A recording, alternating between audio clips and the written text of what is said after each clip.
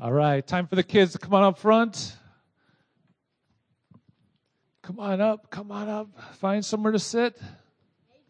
Hello. All right, keep coming. We'll make room for you.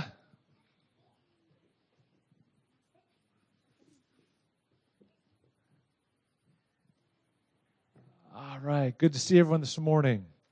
Now, I have a question to start things off. Who is someone who lives in your house with you? Parents, brothers and sisters, mom and dad. Yeah. Cousins sometimes, yeah. So we usually have family who usually lives with us, right? We have family. Now, the Bible says that all of us have sin, right? We have things we do and we say that are displeasing to God. And if your family are the people who are closest with you, they're the people you spend the most time with and you interact with the most, guess whose sin you're going to see the most? That of your family, right? The people you live with, you're going to see their sin. You're going to observe that, aren't you? So when someone in your family sins against God, what do you think you should do about that? How should you respond to that? It's kind of a good question to think about, right? If you live with these people and they're going to sin, you're going to see it. What do you do about that? How do you respond, right? So we'll think about that.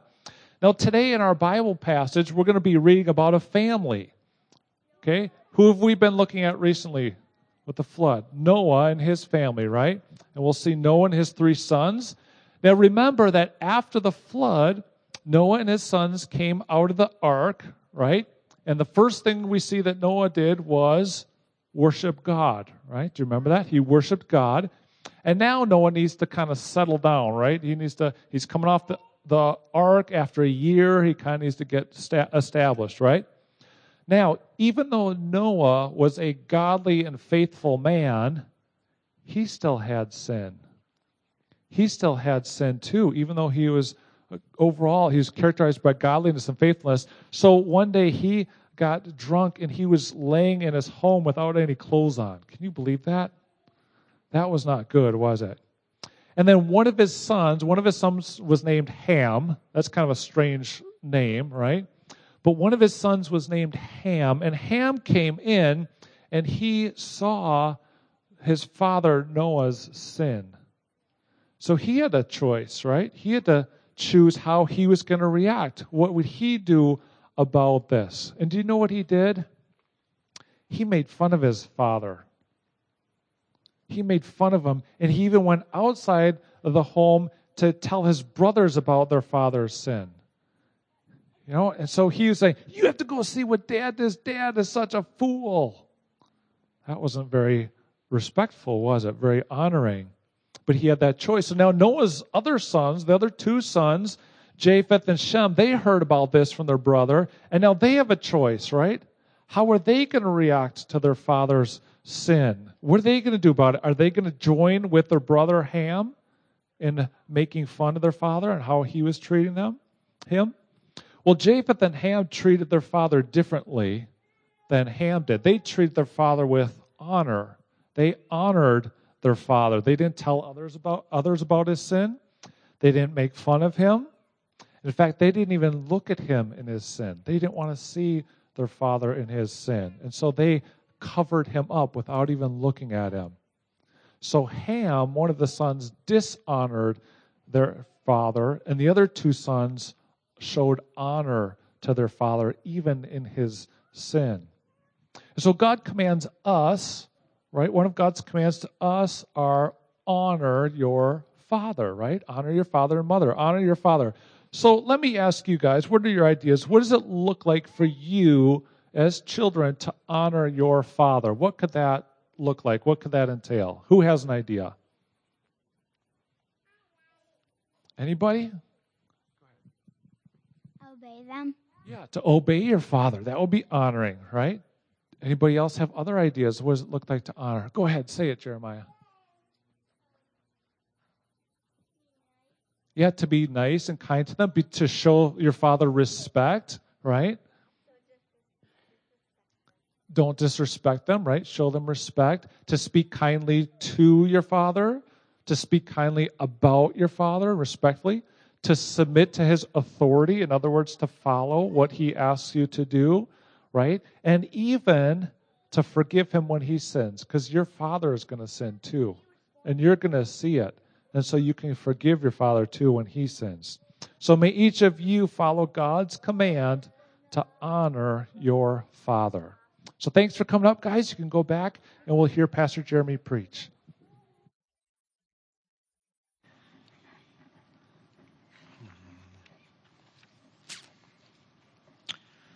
Thanks, Pastor Jeff. We are continuing in the book of Genesis, chapter 9.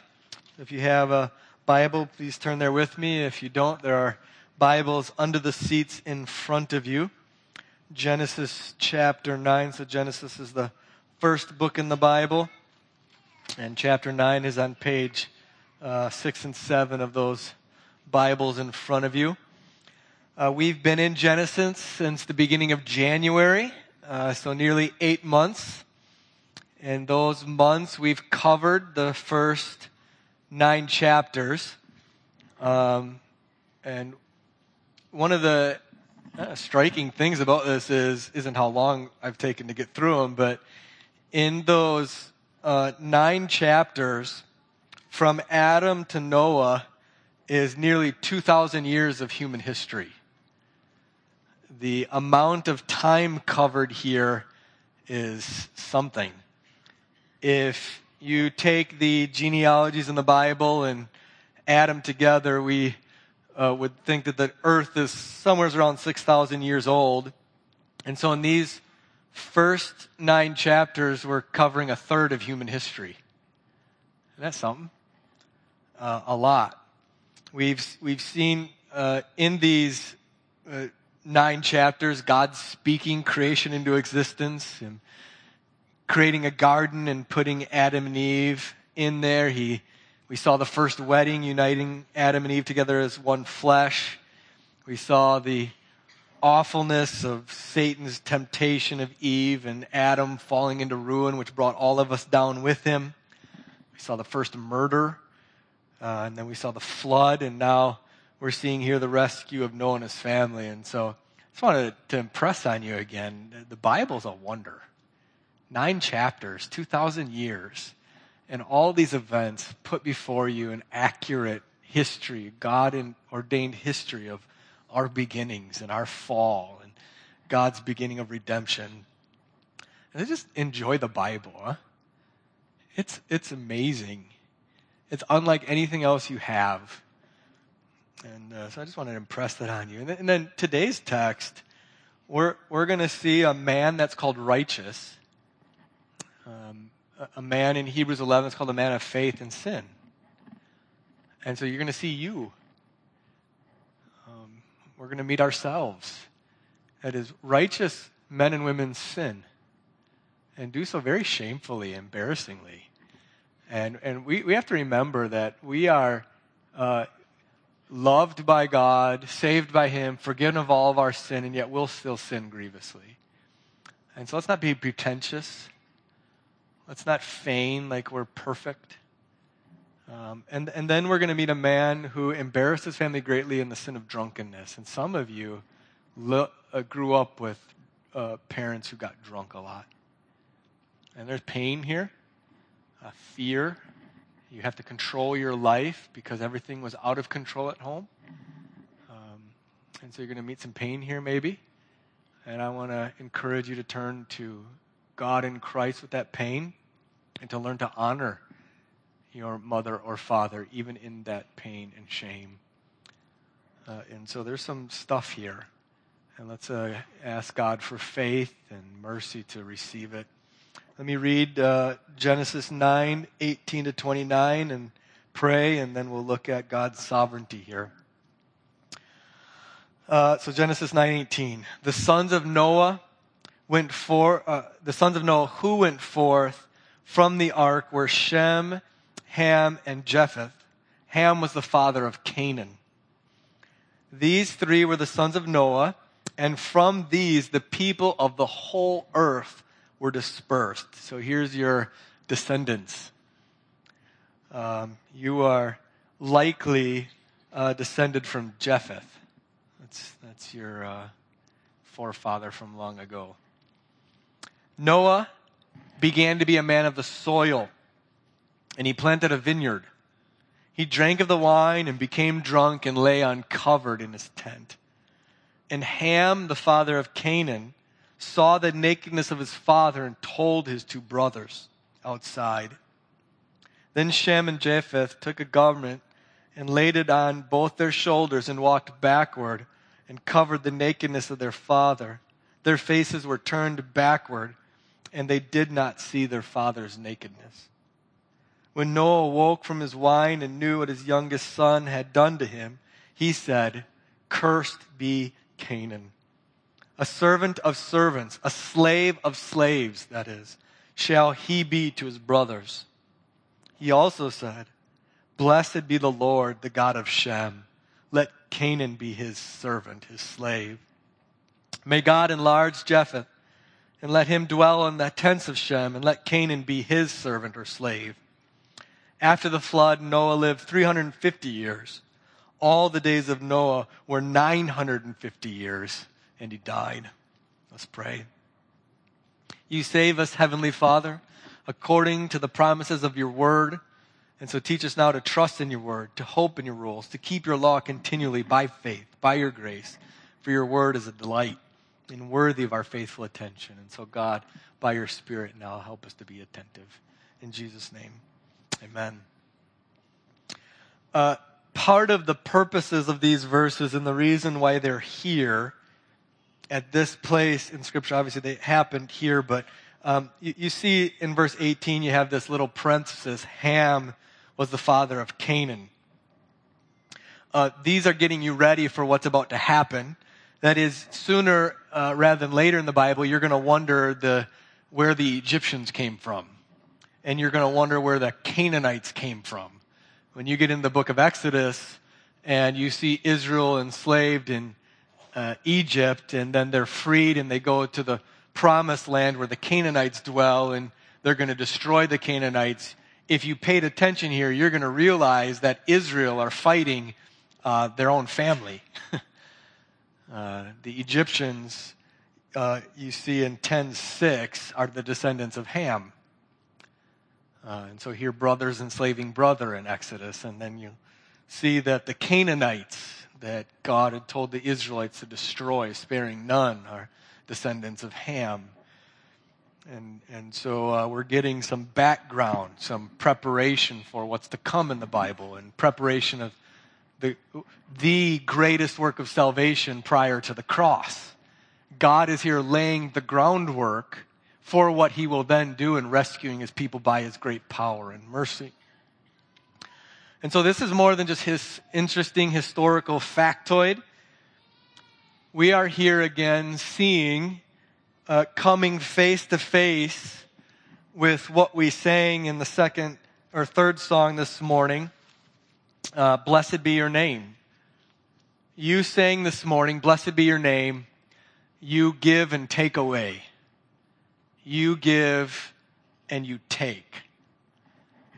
We sung there the truth of God's absolute control, his authority to do as he pleases. And we see that here also. Why did God create Ham? And why did God give Ham sons of Egypt and Canaan? Why? What is God doing here? He's preparing peoples that will enslave the descendants of Shem, that he will come and destroy by his great power and bring judgment on them, and then deliver the descendants of Shem to a land of Canaanites. Well, his power again will be on display as he destroys them. So again, when we come to the Bible, we don't want to be ashamed of any part of it. And here we're coming up against a very difficult reality. God saves one and judges another. God chooses one to be his people and not another. And this fact of God's sovereignty is explained really clearly for us in Romans 9. So if you would keep your finger here and turn towards the back of the Bible to the book of Romans in the New Testament. So Romans is, let's say, 7/8 of the way through the Bible, after the book of Acts, before the 1st and 2nd Corinthians. And in Romans 9, verses 15 to 23, we have this truth shown for us, answering the question, okay, why Egypt? Why Pharaoh? How can God blame if he raised them up to show his power and judgment and his mercy and deliverance? So Paul is answering a question based on God's sovereignty. In verse 13, we see a quote here from the Old Testament, Jacob I loved, but Esau I hated. Okay? Jacob I loved, but Esau I hated. And so then the question is asked, is God unjust? That's verse 14. Right? That's what you and I respond to this doctrine in our flesh, like, how could God blame them? Is man a robot? Is God unjust? Paul says, by no means. And then let me just read 15 to 23. For he says to Moses, I will have mercy on whom I have mercy. I will have compassion on whom I have compassion. And if we're relating that to our verses, I will have mercy on Shem and not on Ham. I will have compassion on Shem and his descendants, but not on Ham and his descendants, Egypt and Canaan. So then it depends not on human will or exertion, but on God, who has mercy. For the scripture says to Pharaoh, to the descendants of Ham, to Egypt, for this very purpose I have raised you up, that I might show my power in you, and that my name might be proclaimed in all the earth. So then, he, God, has mercy on whom he wills, and he hardens whomever he wills. You will say to me then, why does he still find fault? Who can resist his will? See, here's the humanistic argument. Here's us in our flesh. God's ways are higher than our ways. His thoughts higher than ours. We're wrestling with the injustice, the seeming injustice of the statement. And so we want to find fault with God. Why would God find fault? Who can resist him? And here's Paul's answer in verse 20. Here's what we as Christians have the faith to believe. Here's the answer to your question here. But who are you, O man, to answer back to God? Will what is molded say to its molder, why have you made me like this?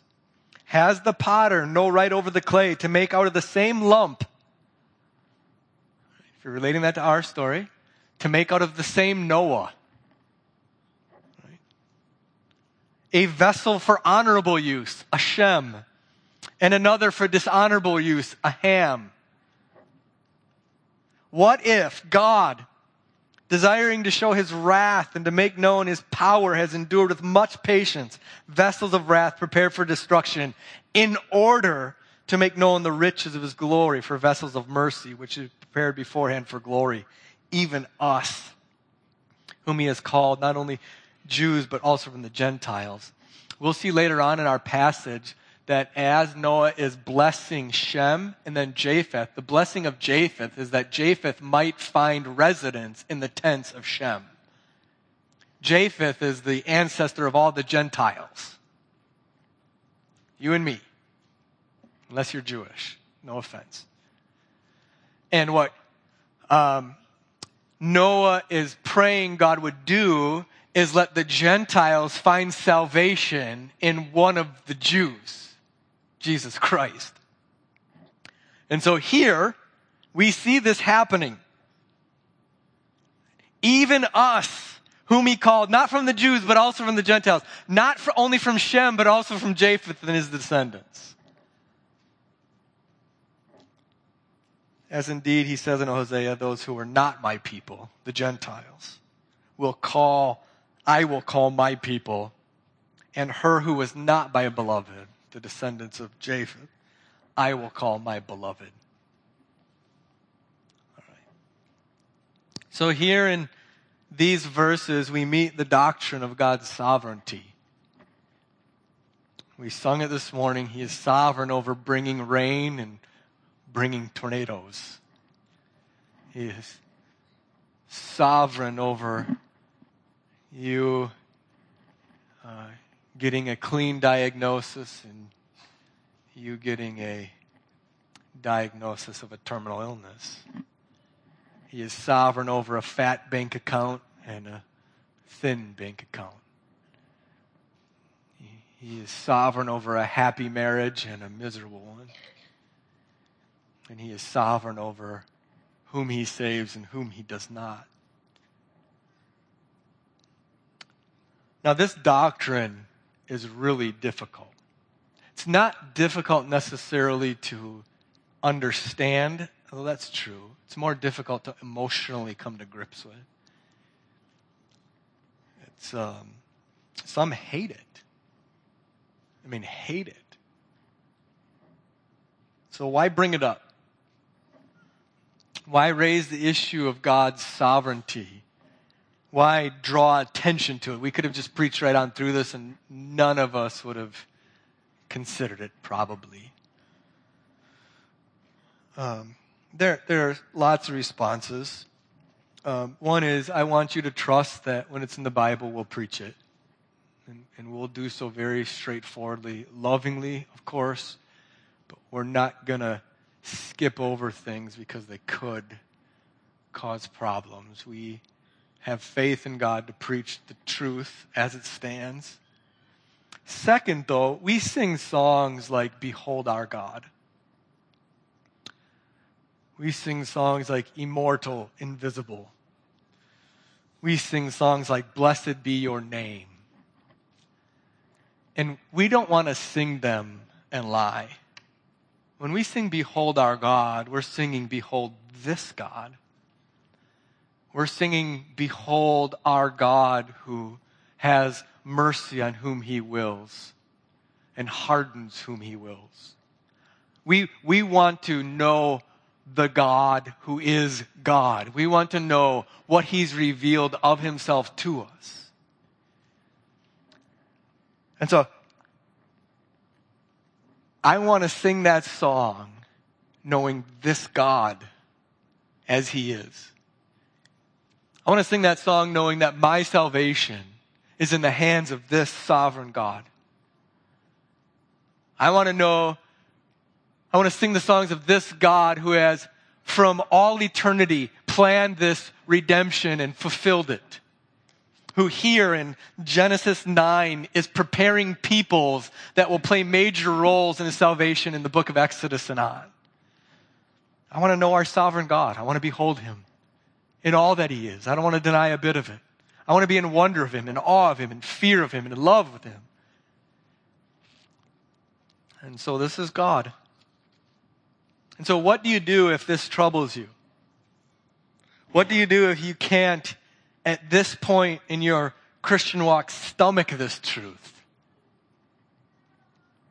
And what if you do if this is offensive to you and it's even making you angry? What do you do if the thought going through your head is, why can't we just preach the gospel and just not do these things? I'd take it to prayer before the Lord. Ask him for faith to see the truth of it. I would have you realize that you and I have the patience of our God working with us, sanctifying us, teaching us incrementally truth. Doesn't expect us to enjoy all of it all at once. There are some tastes in the Bible, some doctrines that are very enjoyable immediately. They're like apple pie. Everybody likes them, unless you're Russian. Everybody likes apple pie right away, but not everybody likes coffee. Right? Not everybody likes, I don't know, taste that takes some time. And they have to be acquired and matured. And so that could be this. And so have patience. But be willing to admit that it's in the Bible and it's hard. Be willing to worship the God who is this God. To fear him, to love him, to tremble before him. And ultimately to turn to Christ. That's what we should be doing here.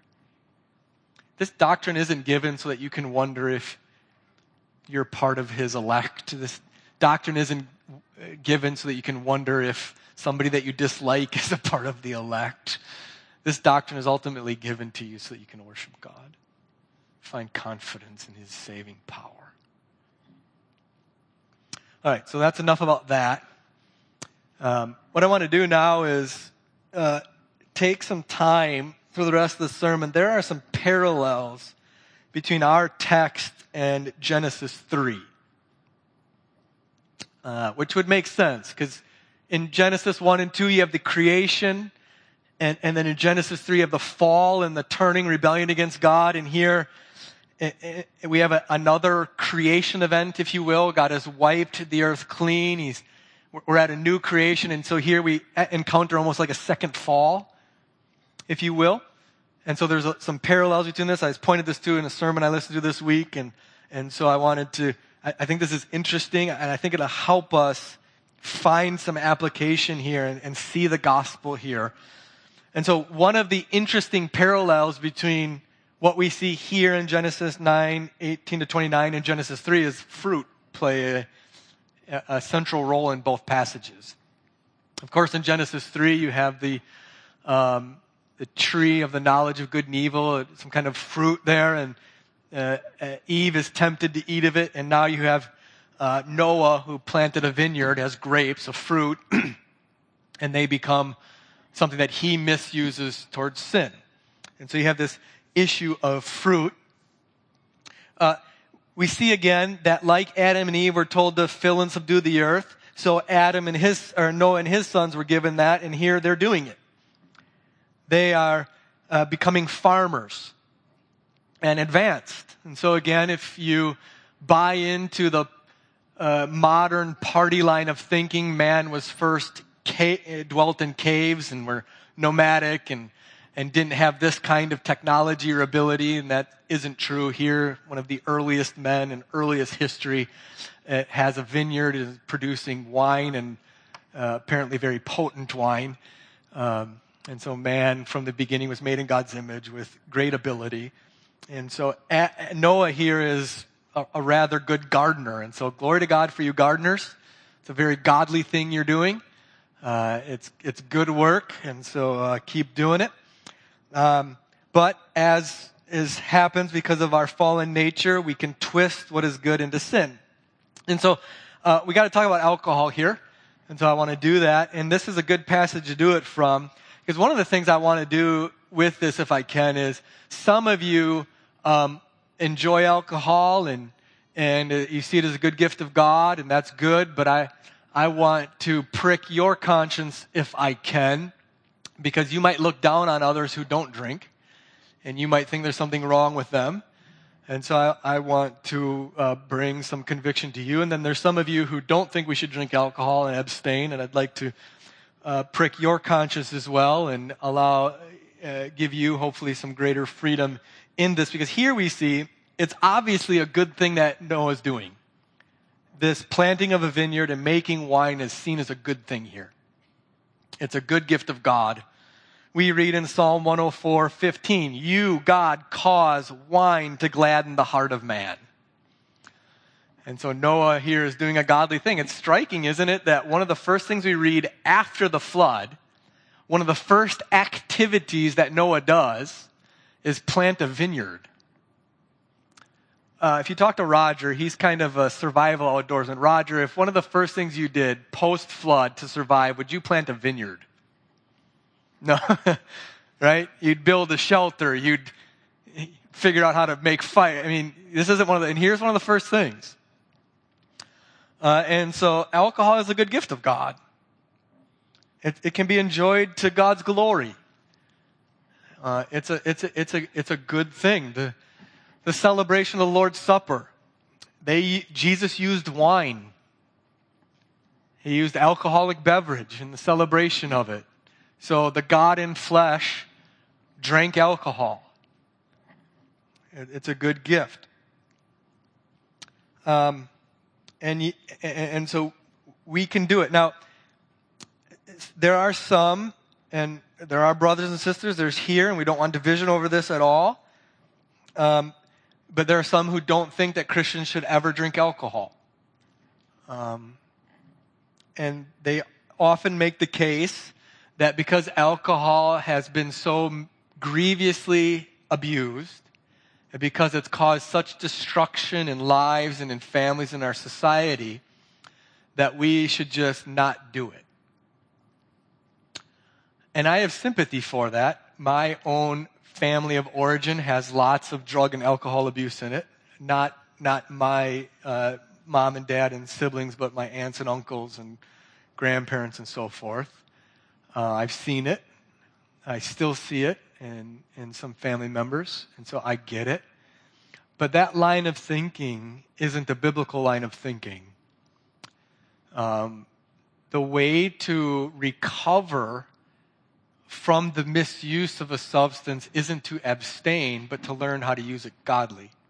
So, for instance, the gun debate is raging again, and many of us who see weapons as a good gift of God to be used in harvesting game and protecting ourselves, we would say the gun isn't the problem, right?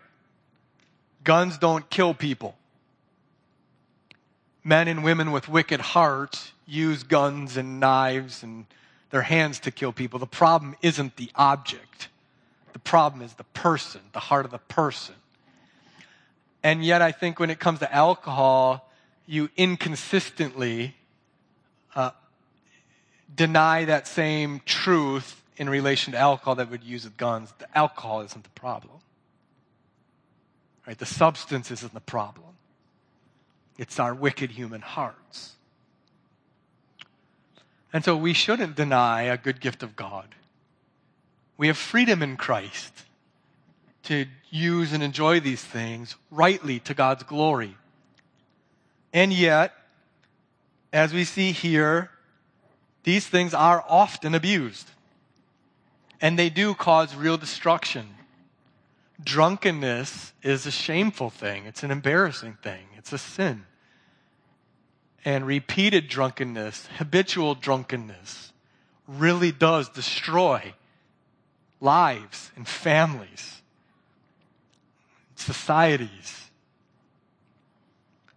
It can be awful. We are not to get drunk on wine, Ephesians 5:18. If you read the book of Proverbs, you'll see both the blessings of alcohol and the curses of it. It says that those who tarry long over wine will be bitten like by a serpent and will have woe and sorrow and strife and complaining and wounds. Proverbs 3:29-25. This is true often when somebody kind of gets into their late teens and early 20s. Instead of a godly use of alcohol, you spend many of those years in drunkenness, foolishness, and committing grievous sins because of your abuse of alcohol. It sometimes can continue into life and your marriage, and you ruin it, and you hurt your children with continued drunkenness. It's a shameful thing. It really is embarrassing to see somebody who's drunk. They're out of control. They're not in their mind. They make a fool of themselves. They're under control of something that God has given us for good. And why do we do this? Isn't it often just because we want to be thought cool by people? We want to be approved by people. We want the acceptance of people. And so we'll join them in drunkenness just so that we can be accepted by them. And so we want as a church to hold the biblical line. We don't want to go above and below it. The biblical line is God has given us all of these things, including alcohol, to be used for godly purposes to His glory. Drunkenness is a sin. We will not deny it. And if you're a repeated drunk, we'll call you on it. We'll lovingly call you out of it. But if you also deny the good use of alcohol, we'll call you out on that too. We want to just hold the biblical line. And so Noah here has re-entered a cleansed world. And one of the first things he does is sin against God grievously. Isn't that true of us? Don't you see yourself there? How many times in your life have you seen God do something spectacular and the very next thing you do is sin greatly? Isn't that true of us? That's just us. We'll have a big win in our life, a big victory in our life. And the next day or the next week, we find ourselves just ashamed of ourselves for our ingratitude to God and sin. And one thing Noah can't do is blame others. There's nobody else around him to blame. It's him and his wife and a couple of kids. Right? You can't blame the government. He's the government. You can't blame his boss. And he's the boss. See? And so we see again here, the problem is our hearts. The problem is Noah. The problem is you and me.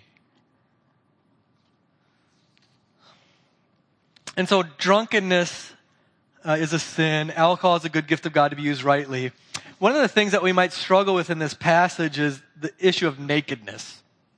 Noah, upon getting drunk, did what drunk people do, something stupid. He unclothed himself and laid down naked in his house. Right?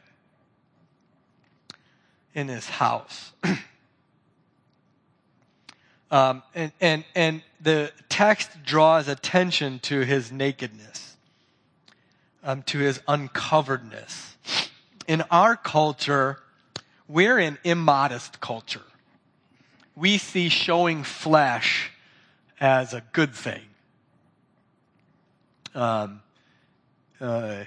you go to Hodag Beach, you'll see it.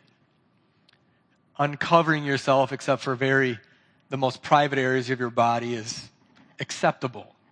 In almost every other culture, it isn't. We're an immodest culture. And so if you come to this, you don't see the shamefulness of Noah doing this. And so I just want to encourage you here, as both men and women, to consider here, this is a place that we can really be different than our culture with how we dress and what we reveal and what we won't reveal. And I'd encourage you in your home to be very careful, to keep good boundaries. I had one of my best friends growing up. If you'd go to his house, his dad after work would come down in his whitey tighties. It didn't matter who was there. And it was embarrassing. It was girls, boy, it didn't matter. And sometimes in households, dad will do that. They'll allow kids to do that. And just, your young boys are going to struggle with lust, and they don't need to see their sisters, if I can be honest, and vice versa. So when they're changing the room, make sure the doors are closed. Teach your kids to knock before entering a room. But let's live differently in this world and not attract attention by what we show, but by our godliness.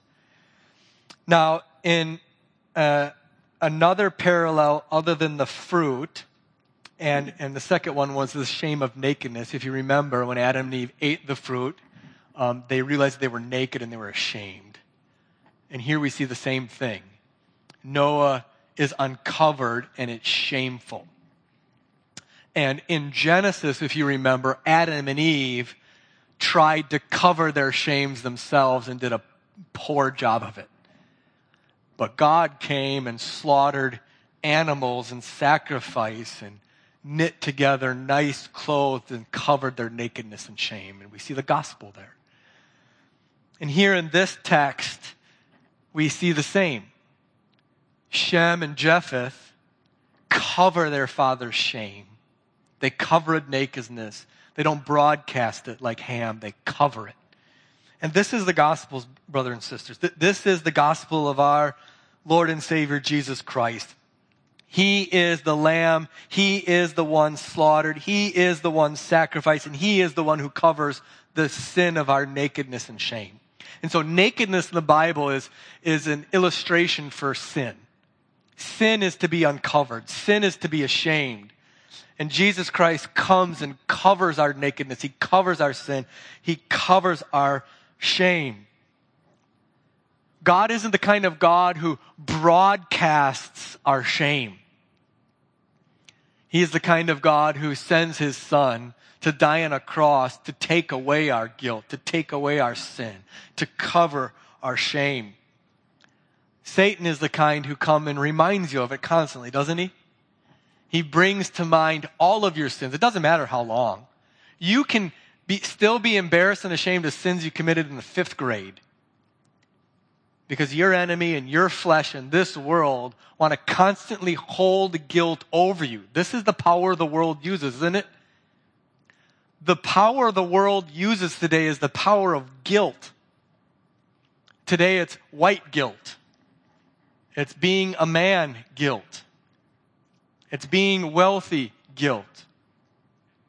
And the world uses that to put pressure on you to control you, ultimately for you to give more money. But God is not that kind of a God. He doesn't try to get your obedience by putting a hook of guilt in your flesh. He woos your obedience by forgiving all of your sin, removing all of your guilt, showing you his fatherly love, and then calling you forward in obedience.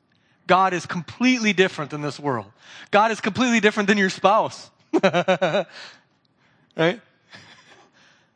Sorry to laugh there. What do you do to your spouse? And you put the hook of guilt in his nose or her nose and lead him around. Not God. God forgives it. God says, I remember it no more. I move it far as the east from the west. I never bring it up again. The way I get your obedience is by love.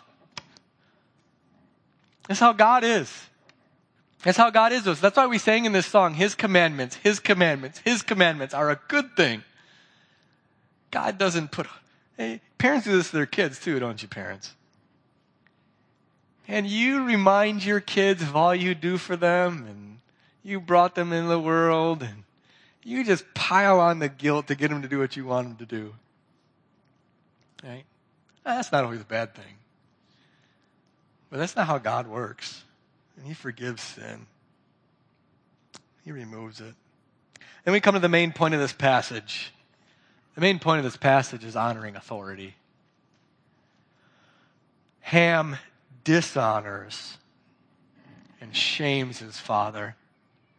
And Shem and Japheth honor his father. And I think the most interesting thing in this passage is the command in the Bible, honor your father and the mother. Sometimes what we do is we get ourselves off the hook is honor your father and mother, and then we create in our minds a little princess that isn't there as long as he's honorable. And here, the first instance of the Bible held up high of two men, Shem and Japheth, that honor their father in a great way is when their father is dishonorable. The example in the Bible of honoring your father is right here. And the example is given when the father is least worthy of this kind of honor. Isn't that wonderful how God does this to us? They don't show Noah as a spectacular father who's righteous and always does the right thing. They show Noah naked, drunk in his tent. And at that point, God holds up for you an example of, here's how you honor dad. Here's how you honor mom. When they're most shameful and embarrassing is when you have the ripest opportunity to show your obedience and allegiance to God, your Father in heaven, by honoring your father or your mother. Isn't that amazing here? Doesn't that just make you sick over your own life if you reflect on it and how you've treated your own mom and dad? How you've dishonored them. Shem and Japheth will not let the shame of their father be seen. Look at the detail given in the text for how carefully they go about this. When you look at Ham, the account of what Ham did, it's really quick and it's punchy. Right? And Ham saw the nakedness of his father and told his two brothers. It's just boom, real quick. It's fast. It's hard. And then you get to Shem and Japheth, and it just slows way down. Then Shem and Japheth took a garment, and they laid it on their shoulders, and they walked backward, and they covered the nakedness of their father, and their faces were turned backward, and they did not know their father's nakedness. Right? The text just slows you way down and draws your attention to the godliness of their honor of their father. And it just punches you with the dishonor of Ham. And if I can go back to our confession of sin, who are you in this story? Now, the principle here isn't just honoring Father, it's honoring the authority God has given you in your life. This is your boss. Right? This is your government, local rulers or state rulers or national rulers. This is your policeman. This is your father. This is your mother. This is your pastors. This is your elders. This is your teacher. Right? And Christians are those who are supposed to do everything they can do to honor and cover the sin of their superiors and not broadcast it. Isn't this a wonderful standard of godliness? How do you talk about your superiors with your equals? Do you know what I mean here? By superiors, I don't mean more worth and honor before God. I mean people who have higher authority than you do, have authority over you. Right? Because griping is always up the food chain. You don't ever really gripe about people that you have authority over. You always gripe about those who have authority over you with people like you. So at work, how do you talk with your peers about your superiors? How do you talk about the sin of your superiors with your peers? Because your bosses are going to sin. You do realize God did not give you angels for fathers and mothers and bosses and cops and teachers. And He gave you devils. He gave you pastors who sin and elders who sin and fathers who sin and mayors who sin. And right? They're going to sin against you. How do you handle it? What do you do with it? Do you repeat it or do you cover it?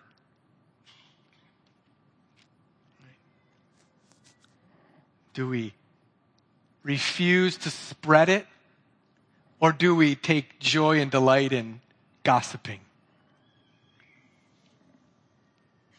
Right?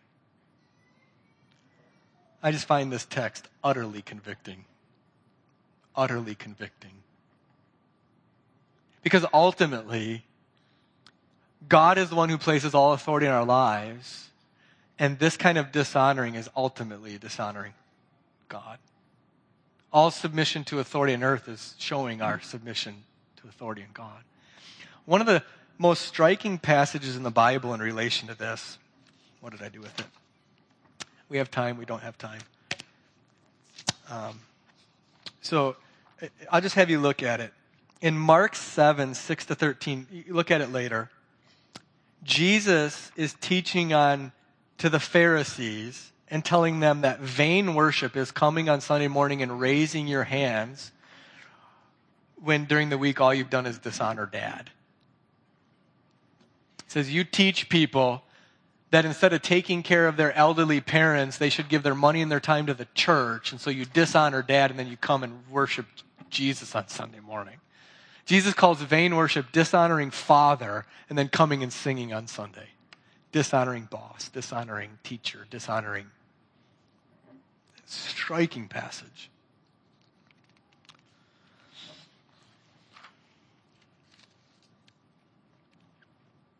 So don't take part in the gossip of the authorities God has given in your lives. It kills them. I can tell you by firsthand experience, it rips the heart out of those that God has given for your good. It is awful. It is awful. So, at the close of this text, then, we see Ham is cursed. Sheth Seth and Shem and Japheth are blessed. And again, here we see strikingly, the curse isn't on Ham, but on Canaan, Ham's son, his youngest son. That's a bit strange. It's not that strange for us, though, because we know that we are fallen in sin because of our father, Adam, and then we are saved because of our second Adam, Jesus. So we understand that we are represented by people upstream from us. And then Shem isn't blessed. In verse 26, the Lord of Shem is blessed. Shem is the line of Christ. Shem is the one that we have salvation in, and Noah is already professing faith in this promised salvation that he knows is coming through Shem. And then, in verse 27, may God enlarge Japheth and let him dwell in the tents of Shem. That's us. We find salvation only in Christ. We who were once far off have been brought near. We who were once without God, without hope, now have full assurance of adoption as sons in the descendant of Shem, though we are Japheth. That's the good news of the gospel. That's the good news of the gospel for those who dishonor fathers. We dwell in the tent of our Heavenly Father. Let's pray. Father, give us grace to receive your word with gladness, to take the conviction that we receive under it and go to the cross, not to guilt, not to works, not to comparing ourselves to others, not to reminding ourselves of how good we've done, but just coming to Jesus and laying it all before him. And then teach us how to love and honor fathers and mothers and teachers and bosses and pastors and all of them. May we be different in the world here because we love you and because you have forgiven all of our sins. And so, God, please help us. In Jesus' name, amen. The charge is this. To you older folks, where you have dishonor towards your father and mother, I would encourage you, if you haven't gone and asked forgiveness, to do so now and to forgive him or her. And for dads, I want to charge you to never tolerate the dishonor of your son or daughter of their mother. Don't let it go by. Don't let it go unchecked. Don't let it go unpunished. And then to you, younger sons and daughters, the charge to you is honor your father and mother this week. Take it serious. The Lord promises you a good life, a long life, and the land that he's giving you if you'll do it. And so let's do it this week. Now may the Lord Jesus Christ himself and God, our Father, who loved us and gave us eternal comfort and good hope through grace, comfort your hearts and establish them in every good work and word. Amen. God bless you this week in the Lord. I love you.